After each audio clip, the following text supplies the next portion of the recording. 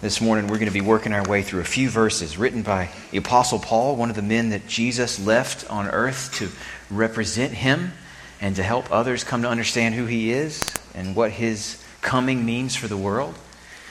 And Paul did much of his work by writing letters, sometimes to churches he had never met, other times to churches that he had helped to found, churches that needed a lot more help than he could give them during the time he had with them face to face. And that is great news for us, because through the letters that he wrote, we get insight into what he was teaching, to what Jesus gave him to say to the people that he met and introduced to Jesus. We get to be flies on the wall, if you will, for their learning, and get to hear from our Lord through Paul even today, so many years after. We're going to be talking about Abraham this morning. That's what Paul talks about in the passage that we're going to consider. The move that he makes here in this passage about Abraham reminds me of one of the things that Martin Luther King Jr. is known for in his rhetoric. One of the things that made him so persuasive and compelling, one of the most strategic moves that he made, was in his speeches and in his writings, where he's arguing, persuading a nation to change its ways. He's arguing and persuading based on commitments, principles put in place at that nation's founding. His famous "I Have a Dream" speech, one of my favorite lines in that speech, is that he describes their purpose as they gathered there in Washington as being to cash a check. That in the founding of the nation, there were promises made, implicit promises made in the principles on which the nation was founded, that they were simply wishing to claim for themselves, to push the nation towards greater faithfulness. So he goes on, "I have a dream that one day this nation will rise up and live out the true meaning of its creed. We hold these truths to be self-evident, that all men are created equal." It was not hard to see what King was doing there. He was taking the founding principles, the founding language of a nation in order to encourage that nation to embrace those principles in a deeper and more fundamental and more broad way. Paul's making almost that same move here in Galatians 3. He's arguing with people who disagree with him about what the Old Testament, the laws of Moses, mean for the life of Christians in their day. He's arguing with people who have a high value on the founding of Israel as a nation and on the documents, the laws that gave them their identity as a nation.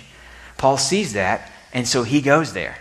What we see in this passage this morning is basically Paul giving a commentary on some of the most important fundamental verses from Israel's laws about who Israel is.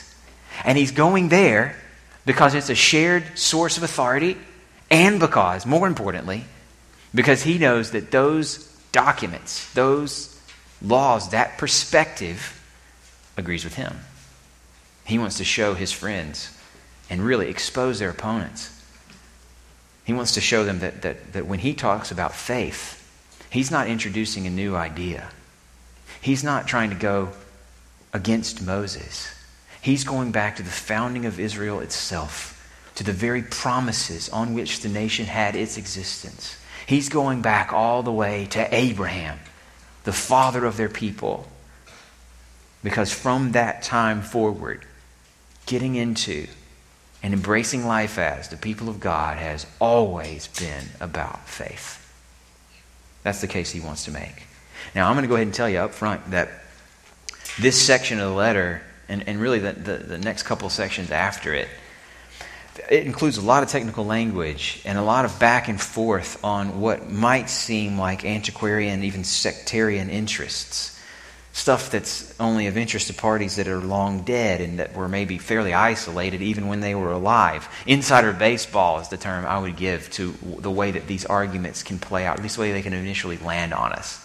As if what we're watching is a conversation that was barely relevant even then, and certainly hasn't been relevant for a long time since. Some of us will feel that way when we first read through it, I think. So I think our task this morning is to see why this section is so important for what Paul's doing in his letter. This is not the last time we're going to hear about Abraham. Abraham is really important for what Paul says throughout Galatians. So we need to understand why this section matters for this letter. But even more than that, even more fundamentally than that, our task this morning will be to understand why this argument about who really is with Abraham, who stands with what God has already said, through the Old Testament, we're going to see why this conversation is one that touches on our deepest needs now, because it does. What we're going to see, I hope, by the end of our time together is a world of need and hope. A world of need and hope that this passage comes from and speaks into, that isn't so foreign to us after all. I want to talk about this morning the blessing of Abraham, because that's the focus of the verses we're going to read. Several times Paul mentions it. He mentions it in verse 8. He mentions it in verse 9. He mentions it again in verse 14.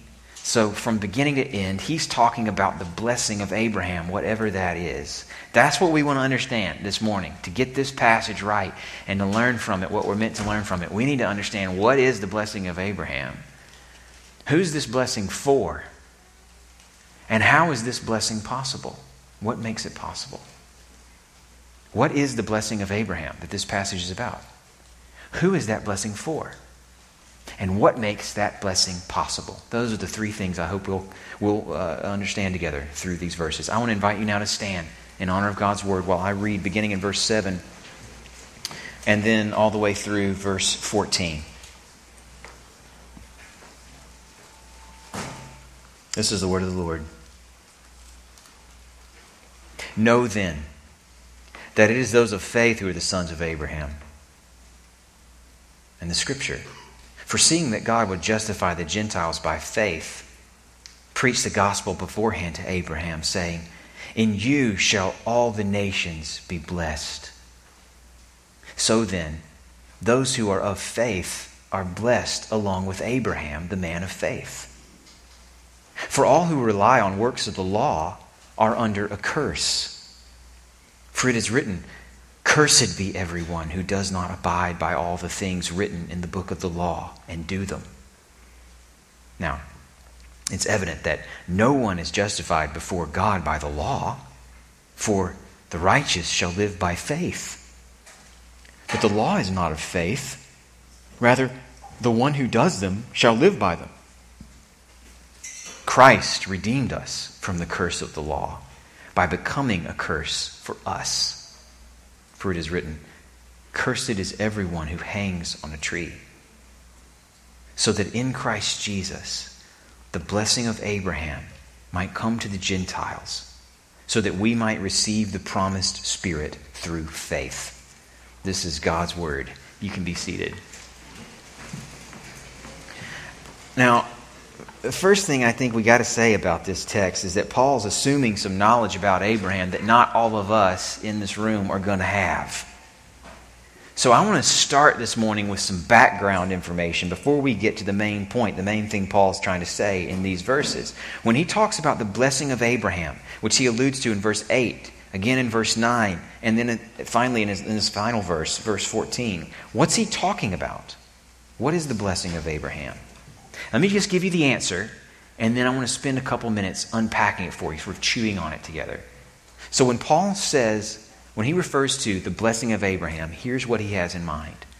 He has in mind the reversal of the curse unleashed by God in response to human sin. The blessing of Abraham is the reversal of a curse unleashed by God in response to human sin. And one reason we know that this is what he has in mind is the context for the story of Abraham. When Abraham comes on the scene, it's in Genesis chapter 12. The first 11 chapters of Genesis are all about the story of the world, where it came from, how it was made, what happened to unleash all the problems in the world that we know of now and live with now. Abraham, in other words, comes on the scene as just one guy, as part of a much larger story, a story as broad as the whole world. And he comes at a point, he's introduced as a character at a point in the story that is dark and growing darker. Genesis tells how the world was made, how beautiful it was when it was made. It tells how God related to the world and to the humans that he put in his own image and gave responsibility over the world in a unique way. Everything, as God made it, was good and beautiful and just exactly what it was meant to be. That's the first couple chapters of Genesis. Then chapter 3 tells the story of sin. A story not just of the disobedience of two people, but of a corruption that didn't stop with those first sinners, but spread from them to their children, and effects that went beyond their own lives to touch every part of the world. So that the world, as Genesis 3 and 4 and so on describe it, is still beautiful, but deeply, pervasively broken. The chapters that follow those, between where sin comes into the world and where Abraham shows up, are some of the most difficult reading that you'll find in the Bible. They're ugly, dark chapters. It starts with the first fallout that we see after the sin, the initial sin unleashed what it did into the world, is two brothers basically at war. A brother who was so jealous, so envious of his other brother that he decided to kill him. By the end of that chapter, you have killing happening all over with no recourse and no remorse, with nothing to stop it. By Genesis chapter 5, you get a genealogy, the main point of which is that every person who lives dies. It's written in a way that ends with, and he died, and he died, and he died, showing this dark cloud just spreading itself over all of human life, touching everything. Chapter 6 opens with what reads like a shocking and bizarre story of basically sexual assault. A world unhinged, a chaotic survival of the fittest style life that's so corrupt, God judges the world with a massive flood. And after the flood, things don't get much better. These early chapters in Genesis are ugly, difficult reading. One pastor described these chapters of Genesis, this world gone bad where sin comes in and then spreads like a dark cloud, touching, corrupting everything. He described it as a kind of tsunami. Do you remember the pictures? Have you guys seen the pictures? Surely most of you have seen the pictures of that 2004 tsunami that hit Southeast Asia. The earthquake in the Indian Ocean that sent in a massive destructive wave on Indonesia and other places. The terror of those who ran for their lives ahead of that wave, clutching their loved ones, running in fear, while it bore down and swept away everything in its path. The destructive power of that tsunami touched everything and everyone. And what Genesis describes in the first 11 chapters is a lot like a tsunami. It's a sin that's like an earthquake, like that one in the Indian Ocean, that creates this building wave that just gushes over everything that God made, touching it all, corrupting it. All the abuse, the bigotry, the injustice, the violence, the war and threat of war, from every act of selfishness to the reign of death itself, all of it that we experience today finds its origin story in Genesis. And it's in the context of this cursed world, beautiful but broken, that Abraham comes on the scene. Or better, that God comes into the life of an average, pagan, nomadic, childless Middle Eastern man who wasn't looking to become anybody's hero. It's with the curse as its backdrop that God comes to Abraham with a promise of blessing. Here's what God says to Abraham when he meets him in Genesis chapter 12. Now the Lord said to Abram, "Go from your country and your kindred and your father's house to the land that I will show you. And I will make of you a great nation, and I will bless you." There it is.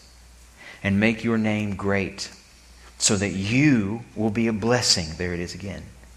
"And I will bless those who bless you, and him who dishonors you I will curse. And in you all the families of the earth shall be blessed." Now, I know there's not a lot in those few verses. There's much that's not spelled out that will get developed later in the story. But what you have in that verse, those three verses rather, what you have is the germ form of every good thing promised from God to this world through the rest of the Scriptures. What you have in germ form is the new heavens and the new earth, where sin will have no place, where there will be no cause for sorrow, and where no one will ever die again. You have it all bundled into the promise of blessing to Abraham. It means nothing less than the curse of sin reversed, the goodness of God's world restored, those made in God's image made righteous, just as Abraham was. This promise is the first glimpse of the promise that everything is going to be new. To return to that image of the tsunami, it's almost like you take that footage, as this other pastor said it, it's almost like you take that footage of that wall of water coming in, hitting those buildings, sweeping cars, trees, buildings, people away. You know the footage. It's almost like you just hit the rewind button and you watch the waters recede and you watch those buildings take shape again. The trees go back in the ground. The people are right where they were, having fun on the beach. A picture of blessing, of beauty, of joy. That's the blessing of Abraham. That's what God promised he would do through this man who had no reason to expect it. Now, who's it for? That's the main point Paul's wanting to make this morning. This gets us to the heart of what he's doing in this part of the letter. The blessing was assumed. How you get that blessing, how you get in on it. In other words, how you become a son of Abraham, a daughter of Abraham, an heir to the promise. That part was deeply contested. And friends, it has been ever since. Untold millions of people alive right now look to the blessing of Abraham as Muslim people, Jewish people, or Christian people, but disagree about how you get in on it. And that's what separated Paul from his opponents in Galatia. Different answers about how you get in on this blessing. And here's Paul's answer. This is the answer I want us to know this morning. This blessing, the reversal of the curse and all of its effects, this blessing is for anyone who, like Abraham, believes the promises of God. Or as Paul puts it in the first verse we read, know then that it is those of faith who are sons of Abraham. What he's going to do in this section is what I mentioned earlier in the introduction to the sermon. He's going to show that Abraham has always been on his side. That this faith that Paul is talking about, that he's pinning his whole life and ministry to, is not a new idea. It's not something Jesus introduced to the world. It was already there at the very beginning in Abraham's response to what God promised to do in his life. It's always been about faith. So what Paul's going to do is in verse 7 to 9, he's going to say, Abraham's on my side. The way you get this promise, a blessing, is faith. Always has been. And then in verses 10 to 12, he's going to say, the law was never meant to do what only faith can do.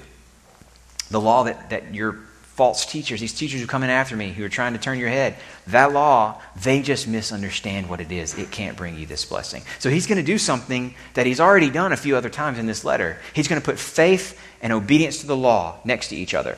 He's going to say yes to faith. This is how you get God's blessing in your life. No to the law. This is not how you get God's blessing in your life. But now he's going to do it with Abraham to show that the law, if you include Genesis as Israel would have, if you include the stories of Abraham as part of what the law was in their life, it's on his side too.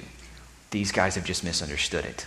That's what he's going to say. So I want to try to help you see from verses 7 to 9 positively that getting in on the blessing of Abraham is about faith. I want to show you how he makes that case.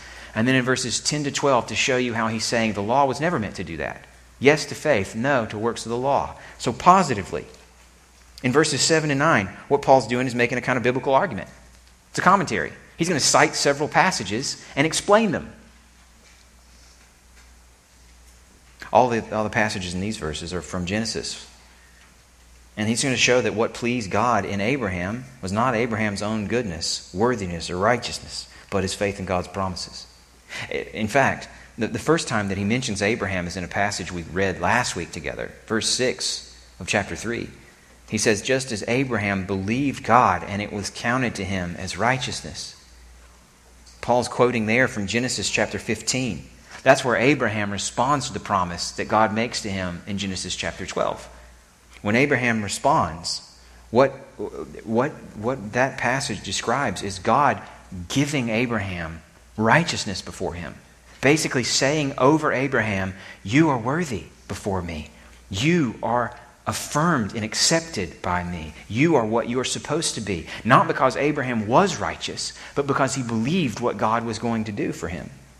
One thing, when he says that he believed God and it was counted to him as righteousness, it's one thing being counted as or credited as another thing.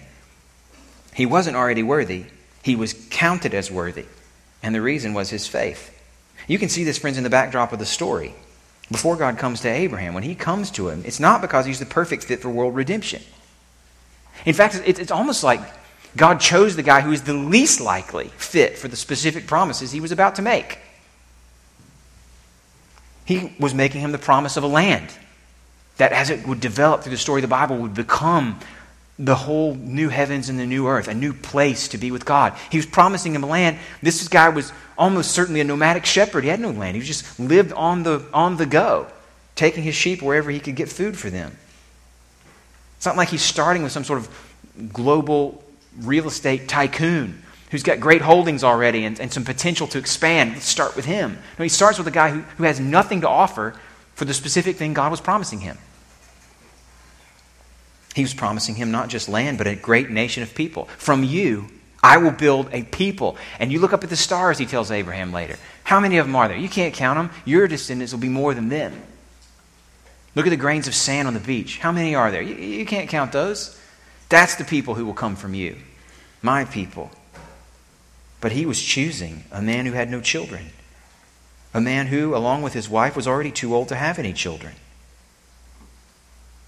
The rest of the story makes clear that God didn't choose Abraham to start a new world because of his strong moral character either, or because of his organizational genius, or really any other reason to put him head and shoulders above any other peer. God started with someone who would have nothing to contribute to what God was going to do in and through him. The only thing Abraham brought was the only thing Abraham needed. He looked at what God promised him. A world that was put in front of him by words, but that he could not see yet. And he believed.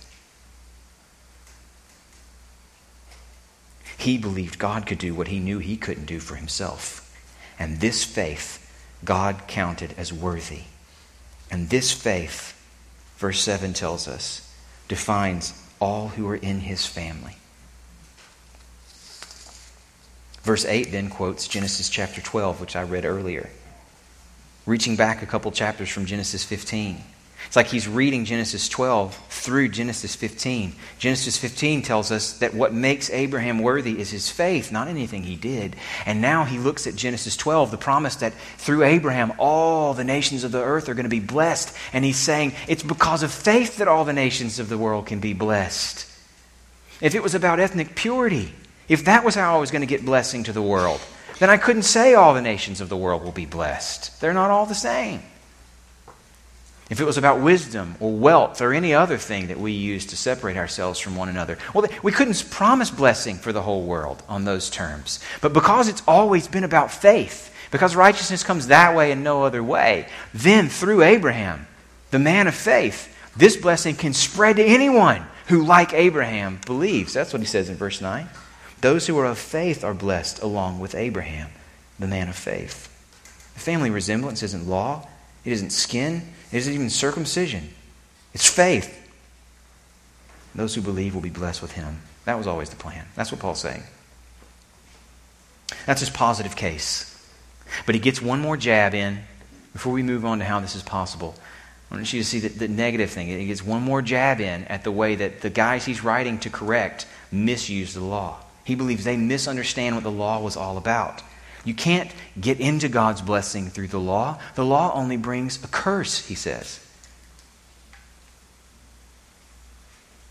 If we're agreed, it's as if he's saying, if we're agreed that the blessing of Abraham has always come through the faith, that's going to have huge implications for how we view the law. Whatever the law was for, it wasn't for earning blessing from God. It wasn't for gaining a spot under Abraham's blessing, because it could never do that. We're going to talk more in weeks to come about what the law was for, but Paul's not there yet. He's talking now only about what it was not for. Could not get you blessing because verse 10 says, all who rely on the works of the law are under a curse. And then verse 10 explains why. Cursed is everyone who doesn't abide by all the things written in the book of the law and do them. If you want to get blessing from the law, you'd have to do it all perfectly. And no one can do that. No one ever could. That wasn't its purpose to begin with. It is evident, he says in verse 11, that no one's justified before God by the law. Quoting another passage, the righteous will live by faith.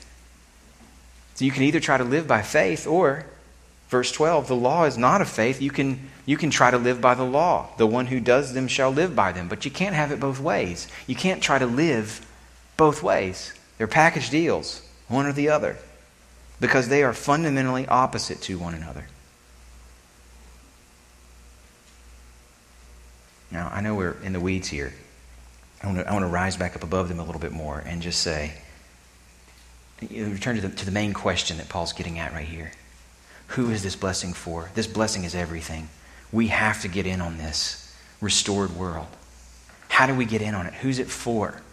That's the question he's answering. He's answering it in a way that suited his context. People who were really into the Old Testament laws and what it meant to follow Moses and to come from Abraham. He's answering it in the weeds because of his context. But I want to zoom out now and make sure that his answer to the question makes sense to you. Who is this blessing for? Probably not who you'd expect. I expect, even in a world like ours, where the opportunities we have for self-advancement are basically unprecedented in the history of the world, I still expect that the best opportunities to get in with, for lack of a better word, blessing, go to those with connections. Those who are born into the right families. Those who belong to the right clubs or have the right resources to pay the right fees or the right people. That whole pay for SAT score scandal is back in the news this week as sentences are starting to be handed down on the celebrities and wealthy folks who try to get their kids into the elite schools by buying them the qualifying test scores. I mean, it's one of those compelling stories that most everybody's going to have to pay attention to. It's interesting. But has anybody ever really, have any of you been surprised that was happening? Anybody surprised when you heard that if you have the money, you can buy the scores? I mean, I wasn't. I think it fits what you expect, the way you expect the world to work, honestly. Surprised that certain elite schools are more available to some folks than others? Surely not. That's how the world works. But God's new world of blessing isn't like that. Those who get in on this world aren't wealthy. They aren't elite. They aren't those of pure blood or perfect attendance ribbons or whatever. They aren't who you'd expect. This world is not for the wise. It's not for the popular or for the successful overachiever. This world is not for those who do, to use Paul's language. It's for those who believe, like Abraham. For those who have faith, who trust that in God's provision, He can make good on promises they can't even imagine. For those who know better than to try to contribute anything themselves. It's for those who know they don't deserve this blessing and couldn't create this blessing, but believe that God will give it to them anyway because He said He would. That's who gets in on the blessing of Abraham. It's for anybody who will have them. And through Abraham, all the nations of the world will be blessed. Now, it raises a question that I want to spend the rest of our time talking about. If this blessing of Abraham, which is the reversal of sin and its curse over all the earth, is available to anybody who will trust in Him, what makes it possible? How can God count as righteous people who aren't?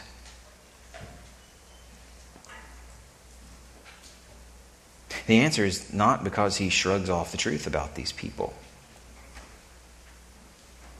The reason that He can offer the blessing of Abraham to anyone who will have it is because the blessing of Abraham comes only in Christ, who became a curse for us, so that we could receive his blessing by faith.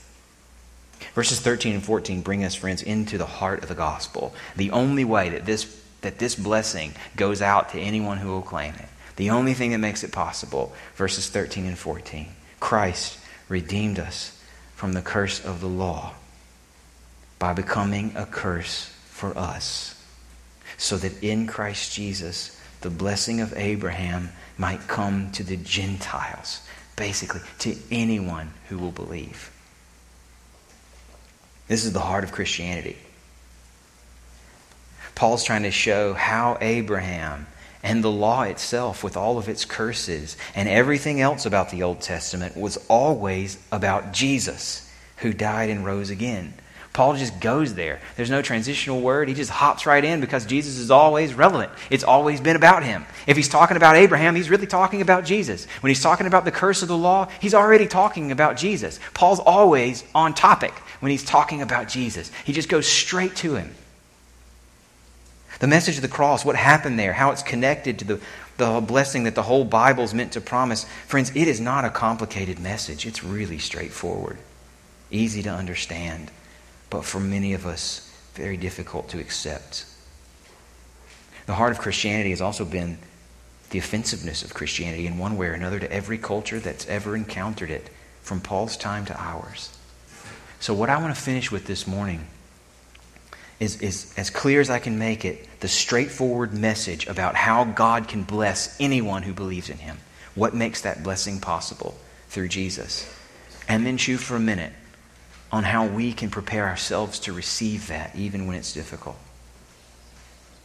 The message, as I've said, is really straightforward, and it's the heart of Christianity. At the heart of this religion and the message that it brings to the world is a substitution. One person giving his life for another person. Giving his life so that others can live. We can be even more specific. At the heart of Christianity and the message that it offers the world is the message that one person gives his life as a sacrifice. A sacrifice that's meant to absorb punishment. That's meant to carry a curse that was rightly meant for somebody else. Christ, what this means, friends, is that Christ did not die a martyr. His death was an unfortunate turn of events. It was no martyrdom. His death was an execution. He died for a capital offense against a holy God who imposed this sentence on him. Look at the language again of verse 13. Christ redeemed us from the curse of the law by becoming a curse for us. By law, we deserve to die for our sins. Christ redeemed us from that curse. How? By becoming a curse. That's what happened when he hung on the cross, just as the law had predicted. Just as the law had predicted. He cites it in verse 13. Cursed is everyone who hangs on a tree. When you're on a tree, it's a sign. God's curse is on you. You have died for your failure to obey this law. Christ hung there, bearing that curse. Our curse became his. It's almost like Paul's taking it even further. He became our curse. In a grace and love that is just beyond what we will ever imagine. Christ chose to let our sins define him so that they wouldn't have to define us.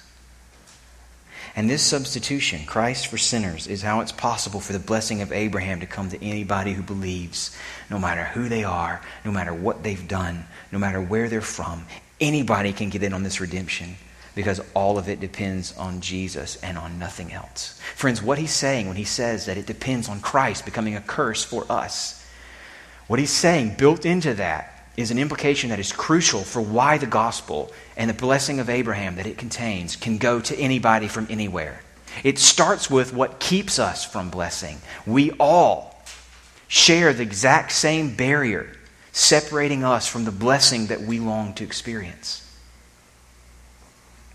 We have the same path into blessing because we have the same barrier that needs to be crossed. See, if the barrier to getting into God's blessing were money, as it is for getting into certain elite schools, The wealthy would have a path in that no one else had.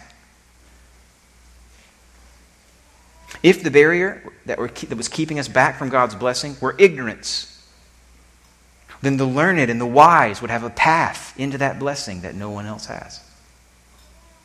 If the barrier were the law, the Jews would have the advantage. They had the law. No one else did. They had the roadmap that they needed to get in. But the barrier that separates us from the blessing God has promised is sin and its curse. The brokenness we long to see redeemed runs through, flows out of every one of us. We are all part of the problem. We are not safe for the world God has promised. And before we can be blessed, we have to be justified. We have to be declared worthy and by God's grace transformed into the image of His Son. We are separated from blessing, in other words, by exactly the same thing. All of us, no matter where we're from, what else we bring to the table. And because we all suffer on this side of the same barrier, we all have to put our hope in the one and only passage through it. Christ became a curse for us to redeem us from the curse of the law. That message is really straightforward. God forgives sinners because Christ paid the price for their sin. But I think it's just better that we just put it out there and acknowledge it. It's a difficult message to accept sometimes for some of us. At one time or another for all of us. And it always has been. So I want to spend a few minutes talking about what it takes for us to hear this message and believe it, as Abraham did, so that we, like Abraham, can be counted as righteous despite what we deserve. What is it that makes this message off-putting? I think sometimes, and for some of us, and sometimes in places for different reasons, there's an aesthetic objection that we have, a kind of yuck factor that just rises up on a gut level.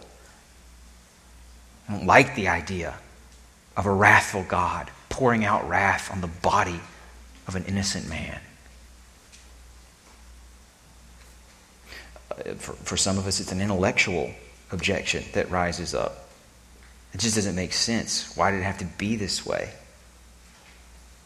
At different times, there have been different intellectual problems raised based on the things that shaped that particular time, the assumptions they had, the things they already believed. In our time, I think the most common reaction is that this message seems unloving. A God who would impose a curse in the first place? That doesn't seem right. Why do you have to do that? To have punished that curse, even in Jesus, rather than just forgiving sinners? To be compelled to show wrath, it just seems so beneath the God of love we've imagined and much prefer. It can seem unloving, this message. And that is deeply unfortunate and tragically ironic. I'm convinced that in my own experience, maybe for you too, the trouble with accepting the straightforward message of the cross has come from me pushing too hard for implications that are just unknown for us. I mean pushing, wanting more insight into what one has called the mechanics behind this message. Why did it have to be this way? Maybe inconsistencies that we think are implied in it behind the scenes. Why not simply forgive? How is it just to punish one person for what someone else did? How can one person absorb punishment for the sins of every other person? Why create us in the first place, God, if you knew we'd be sinful and then you'd have to judge us? Our minds are filled with questions that the Bible doesn't answer about the mechanics of this substitution. But the Bible doesn't leave these questions unanswered because the authors of the Bible don't appreciate their weight.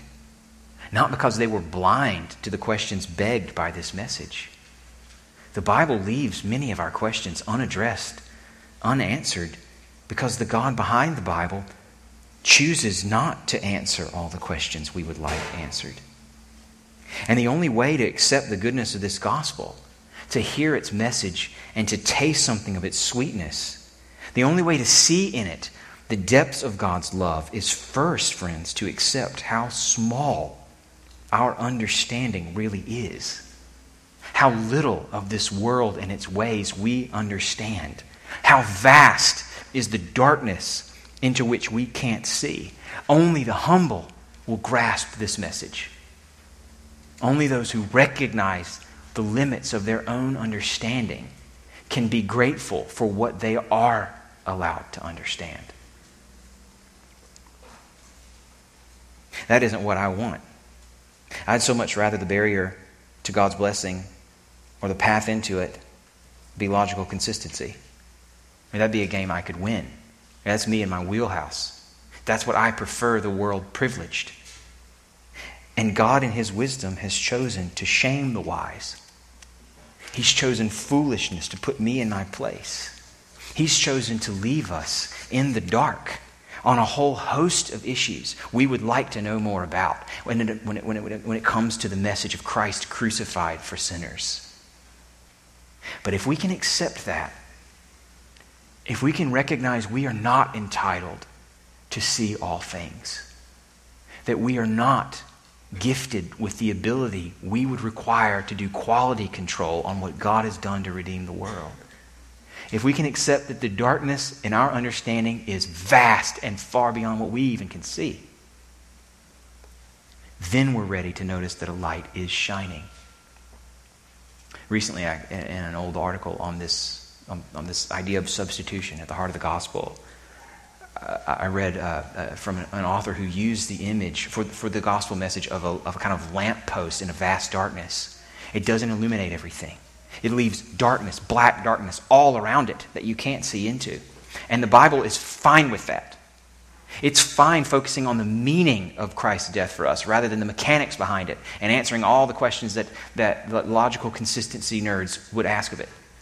The Bible's okay with that. The question is, can we be? Because in this light, limited though it is, in the circle that it casts, there is life. What do we see in the light that is shining?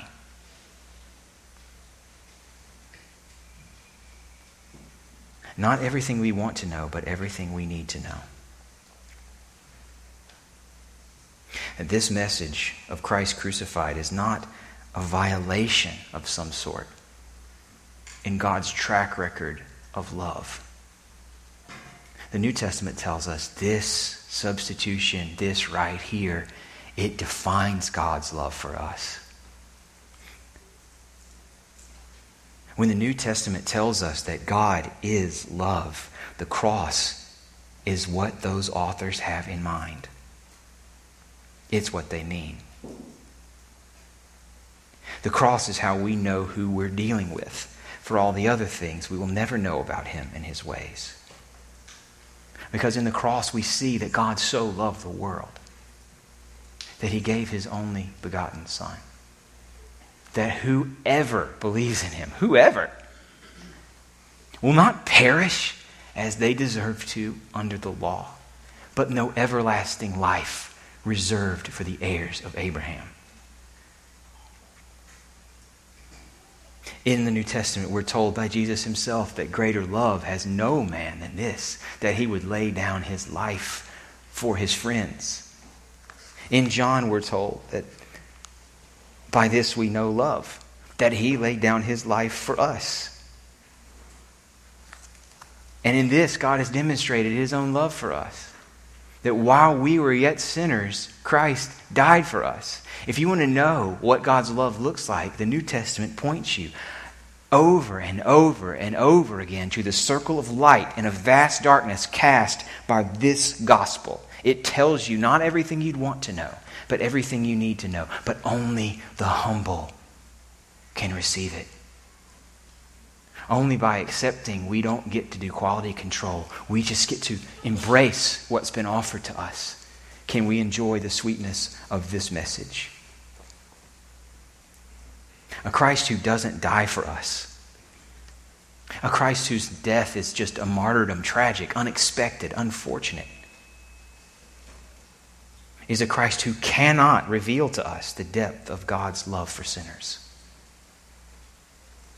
I heard another example recently from an old book on the atonement, on Christ's death for us, that talked about other ways of explaining Jesus' death, as a moral example, as something to show us the depth of his love, something to inspire love in us, but not to take our place under God's punishment. The image that was used in that book was of a person sitting on the end of a dock as someone blows past them, running out for this deep lake, diving in, shouting, "I love you," as he hits the water and drowns. That's what Christ's death was. If it shows us God's love just because he was willing to die, maybe, but it seems pretty random. It seems arbitrary. What's loving about just going off and drowning? But it's a different image. If you're the one in the water, you're not sitting on the dock, you're in the water, you have no flotation device, you can't swim anymore, you're out of energy, and someone dives off of that dock screaming, "I love you," grabs you in your need, drags you to the dock, and drowns, saving your life. Well, then "I love you" takes on a whole new meaning. It is deeper than what it could possibly have been otherwise. And that's the message Paul is putting at the heart of Christianity. The only way it's possible for anyone who will have it to experience the blessing of Abraham is because Christ loved us at the cost of his own life. Because his Father sent him to bear that cost. And he did so joyfully. That's the message, friends. You can enjoy it right now, this morning, if you'll have it.